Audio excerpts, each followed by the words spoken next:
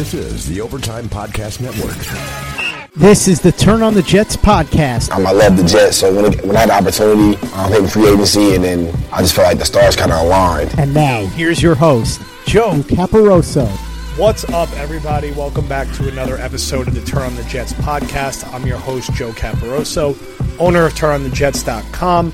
Today, we are going to talk with a Miami Dolphins fan. We're going to talk with Travis Wingfield of Locked On Dolphins. He's been on a couple of our podcasts throughout the network, but has not been on the Turn on the Jets podcast yet.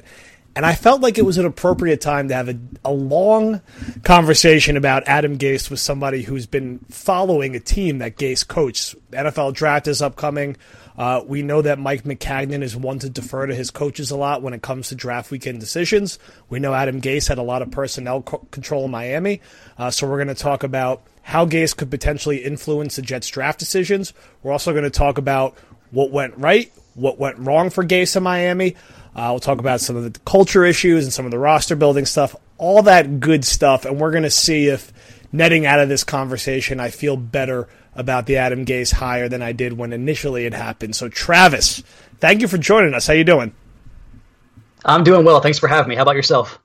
I'm doing well. You know, it's draft season. It's a crazy time of the year. Let me ask you right off the top, as someone who went through this pretty recently with their favorite team, how are you feeling about the upcoming quote-unquote tank for the Dolphins? You know, it's funny you asked me that because I was thinking back to, like, you guys going into last season. I remember having a feeling like I can't imagine going into a football season, like in the middle of the summer, everybody's excited and every team has this hope. And then there's the Jets that just know they're not going to be any good. I can't imagine what that feels like. And of course, 365 days later, here I am in the exact same situation. I think that as I get older and a little bit more detached from that, like, childhood fandom, it becomes easier because, as you guys know, our teams have a tendency to beat us down over the years, but it still sucks because football season is the best time of year, and really, I basically have to punt on that favorite time of year, so I'm not thrilled about it. It's not fun, and it took me a while to really adjust to it, and 2017 was really the first season where it was like this front and center thing, and at a certain point, you get, unfortunately, used to rooting for your team to lose all of November and all of December, and for the Jets, it's been like this the last 3 years, and really, like, 4 of the last, 5 years, which is, it sucks. It's sort of the inverse of what it's like to be a football fan. All my in-laws are Patriot fans, and the last 2 years, I'll be up there when the Jets are playing the Patriots in November, and being the normal football fans, they're like, oh, you're excited for the Jets-Pats game, you don't want the Jets to win. I'm like, no, I really don't want the Jets to win. I'm like, it's okay if they lose. Like, I'm trying to get a top 3 pick here. I know it sounds weird, and it still doesn't feel natural watching the game when they're playing New England and they're hanging around in the first quarter. And you're like, is this a good thing or a bad thing? And then it falls apart. So I hope, of course, New England has been in the division with multiple teams who have been tanking over the past few years as we're all rotating, taking turns doing it. It is a weird situation. I hope that the Jets are coming out of it, but we'll see. So Adam Gase, Dolphins head coach, past 3 years. Give me sort of your high-level feelings about Gase from the second he was, you could just kind of breeze through these, but from the second he was hired to how your thoughts on him ebbed and flowed over the past 3 years. He kind of followed that same trajectory as Tony Sparano, where the first year you go from a team that was supposed to win 4 or 5 games and takes them to double-digit wins and a playoff appearance where they promptly get smacked down by an AFC North opponent. So that was, the high moment was 2016. They won 6 games in a row, and he adapted his offense to go away from what it was with Peyton Manning and the Denver Broncos and even Jay Cutler with the Chicago Bears in 2015. And he brought in this run-heavy 12 personnel type of offense that really put Ryan Tannehill in an advantageous situation. And we thought, great, we finally have a coach that can adjust his scheme to his roster. But then as time went along and he had more control, like you mentioned, and his fingerprints were more on the roster, it became more about guys are going to do it my way. That's the only way we're going to do it. And when it didn't work out, some of that ego came out that you guys probably have seen a little bit of in the pressers, and it kind of rubbed people the wrong way. The results didn't go the right way. Even when they were winning games, it was like missed field goals by the opposition, just some lucky bounces here and there, the right turnovers, the right sacks, whatever it might have been. They found ways to win games despite the fact that the offense was consistently bottom tier of the NFL. So at the high water mark, a great guy that can adapt his scheme to fit the personnel. At the low water mark, almost a guy that at the end of this season to me, Joe, it seemed like he wasn't even trying to win games anymore with some of the game plans and the personnel usage that he trotted out there. So as high as you can start and as low as you can finish. This is the Overtime Podcast Network. Were you surprised to see him get a head coaching job this year, and in particular get a head coaching job within the division? I think, it was interesting. If you asked, and I did ask, if you asked any Jet fan who they wanted the team to hire absolutely least out of all the available candidates, most would have said Adam Gase, and most would have said they did not like the hire. Of course, after he gets hired, fans are going to try to find a way to rationalize and justify the decision, and I get that. I mean, that's part of being a fan. You're going to try to find the positivity in any of these ultimate decisions. Were you surprised, though, and there's not a great track record for this, guys getting fired and then immediately taking another job. Were you surprised he got another job right away? Yeah, I was very surprised. And kind of to go off the converse of that, like you mentioned, you want to try to look for the optimistic reasons. And I do the same thing as far as try not to be just too negative because, Adam Gase, our field coach, goes to who I consider to be the Dolphins' biggest rival in the Jets. So I try not to just bury on it too much.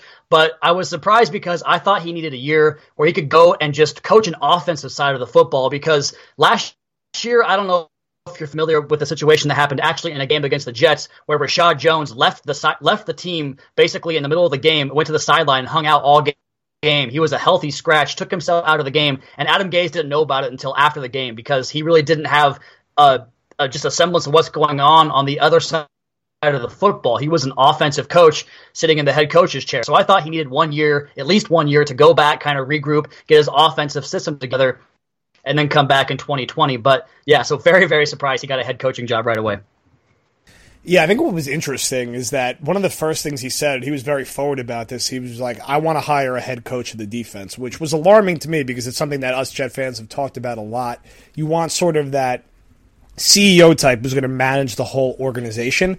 And we've had this with Todd Bowles and Rex Ryan where they're just focused on siloed on one side of the football, and it leads to problems. Now, Gase was very direct about it, and the guy he hired is someone with recent head coaching experience, although it was at an interim level. It was someone with a very different personality or outspoken personality in Greg Williams, which is going to be a whole nother interesting thing to see develop and take place. I don't know. I was a little surprised that he was that forward with those comments. That, of all the stuff I've tried to rationalize and be positive about, that I saw still as a major red flag. And also his hire of an offensive coordinator was something that I found very frustrating. I was hoping he was going to bring in somebody who would challenge him a little bit and push him to maybe think outside the box. What can you tell us about Dowell Loggins and some of the other guys he brought along from Miami? It's a pretty interesting dichotomy because, as you mentioned, you hope that there's someone and maybe counteract his personality or maybe, like you said, challenge him.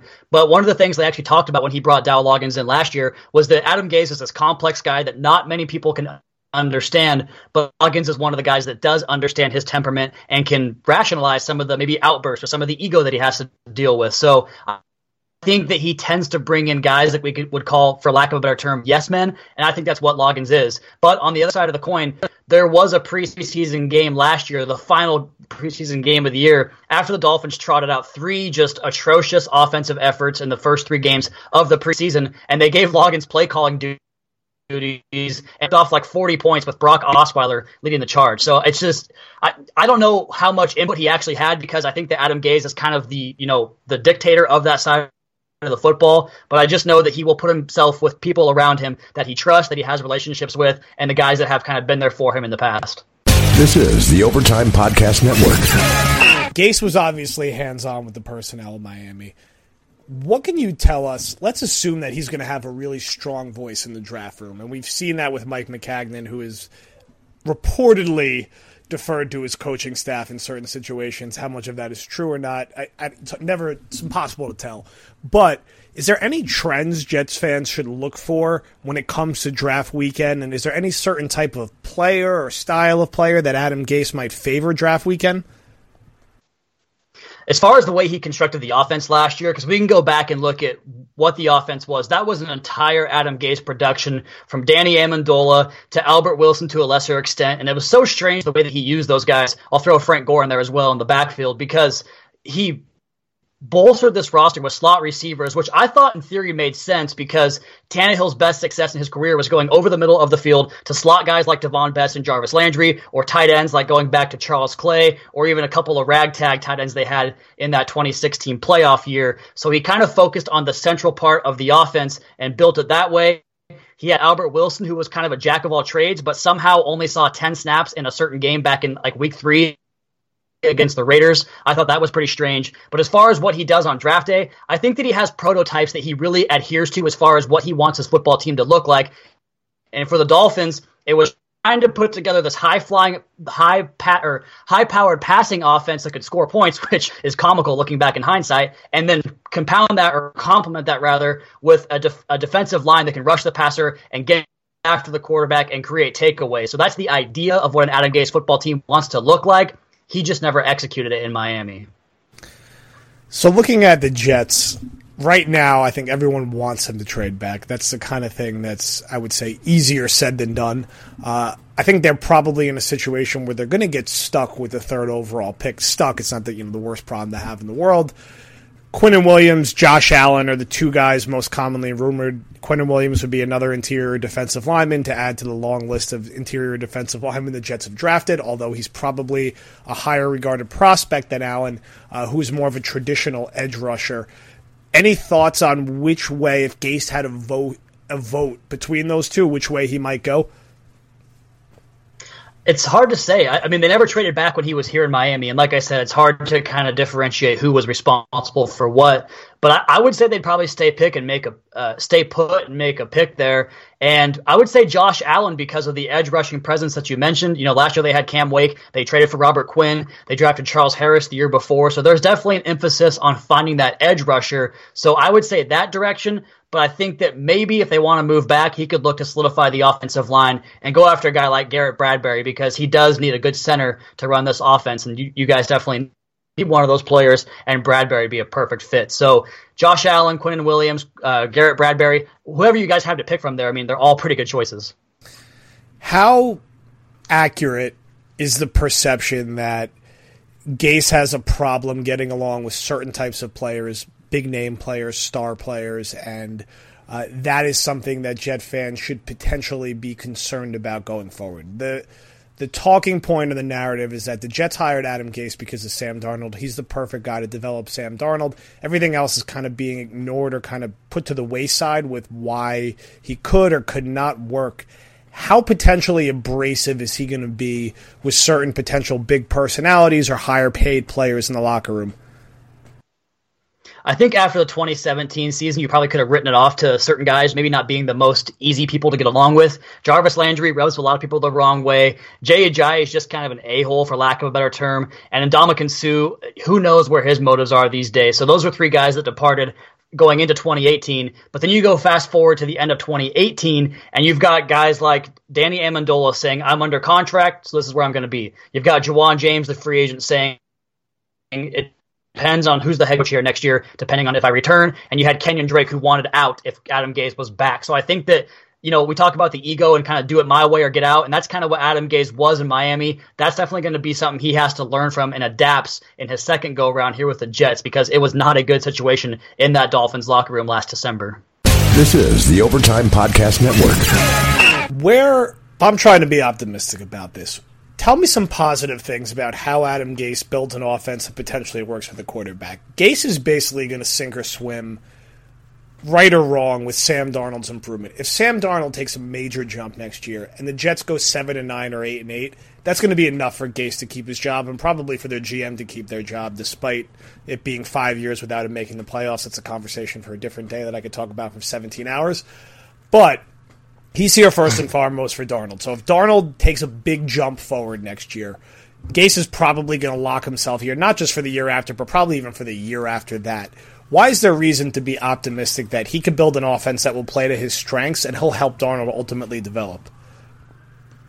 Kind of the same reasons that gave us hope in Miami, both with Gase and with Ryan Tannehill, because there's always these brief flashes where you say, okay, that's a type of coach or a quarterback, whatever it might be, that I can work with. And there were plenty of those instances for the 3 years that he was in Miami. He got 9 touchdowns out of Jarvis Landry in 2017, a guy that really in the red zone, because of a lack of speed and separation ability, just isn't that effective of a player, but he found a way to scheme red zone touchdowns for guys like Jarvis Landry, for instance. He also had some game plans that were just flawless from start to finish, whether it was the Patriots game last year with the Miracle, the running game they implemented that game with the pulling guard and tackle both from the backside to the play side, something they weren't doing before that. So he will show flashes of innovation and do things that make you say, okay, well, this offense is kind of ahead of that curve that's being set by guys like Andy Reid and Doug Peterson and on and on and on. But then there's games where he goes back and reverts and fails to help out his quarterback, where he won't.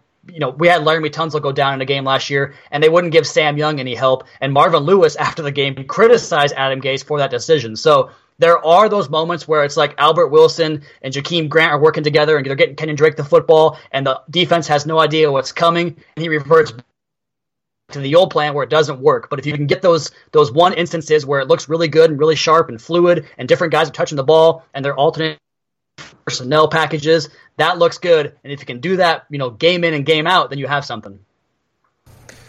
What are some trends that we could expect to see with Gase's offense? We have an idea of what the Jets' base personnel is going to be. It's going to be Le'Veon Bell. It's going to be Robbie Anderson. It's going to be Chris Herndon. It's going to be Quincy Enunwa. It's going to be Jamison Crowder. Those are their 5 go-to guys on offense. Their top 3 receivers, their top tight end, their top running back.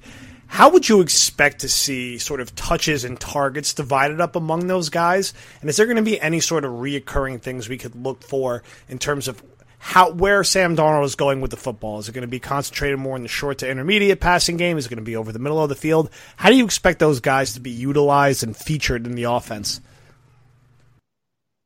So the running game will be secondary, and the way he'll replace the running game is with outside screens. They have bubbles and tunnels and smokes and slips. Every type of screen in the playbook is available on game day in an Adam Gase offense. He'll replace the outside running game with a screen game. And as far as personnel usage, 11 personnel is his bread and butter. I think only 2 teams ran it more last year than the Miami Dolphins. So the one running back, 1 tight end, 3 receivers. And he doesn't want to substitute those receivers. Kenny Stills, Jarvis Landry, and Devontae Parker, when they were all healthy and all in Miami, those were guys that came off the field for maybe 2 or 3 snaps a game and played the rest of them. So he doesn't want to substitute his receivers. He wants a bell cow running back, which he finally has now. And he wants to replace the running game with outside screens. So I'm sure Le'Veon Bell will get a heavy dose of carries and screen passes and involvement in the passing game. When he had Jay Ajayi cranking for that 2016 run, he was the bell cow, the workhorse, the guy that got 22 carries a game and 4, 5, 6 passing targets in the passing game. So have it run through just exclusively through Le'Veon Bell, 3 receiver sets, 1 tight end.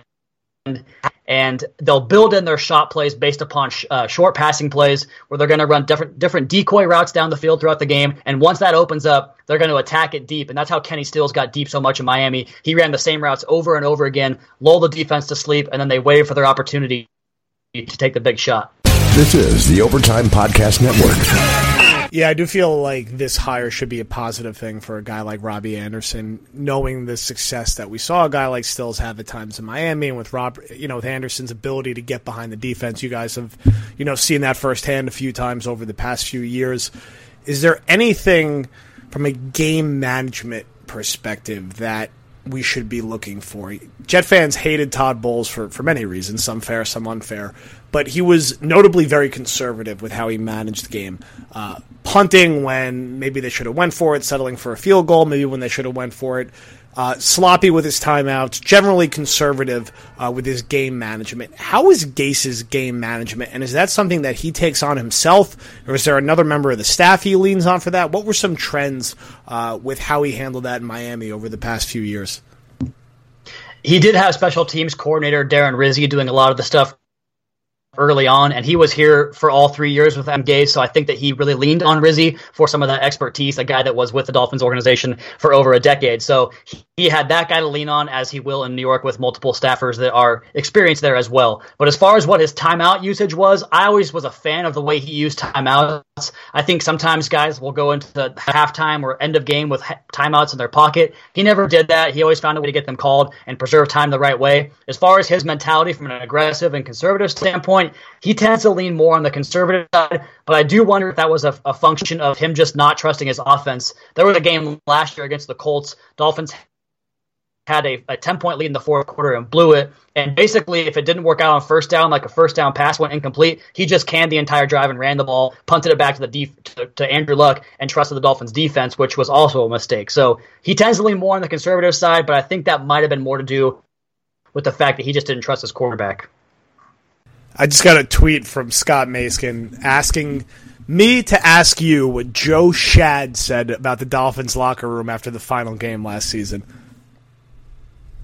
I think it had to do with the comment I mentioned where Juwan James and Kenyon Drake and Danny Amendola were basically all not ready to go to bat for Adam Gase. And there was even a comment about Frank Gore, which was later denied. And I think Kenny Stills was part of that too, but he also denied it, where there was a report that the Dolphins wouldn't go to bat for Adam Gase to have him come back, and that he had basically worn out his welcome by the time they lost those 3 games to end the season.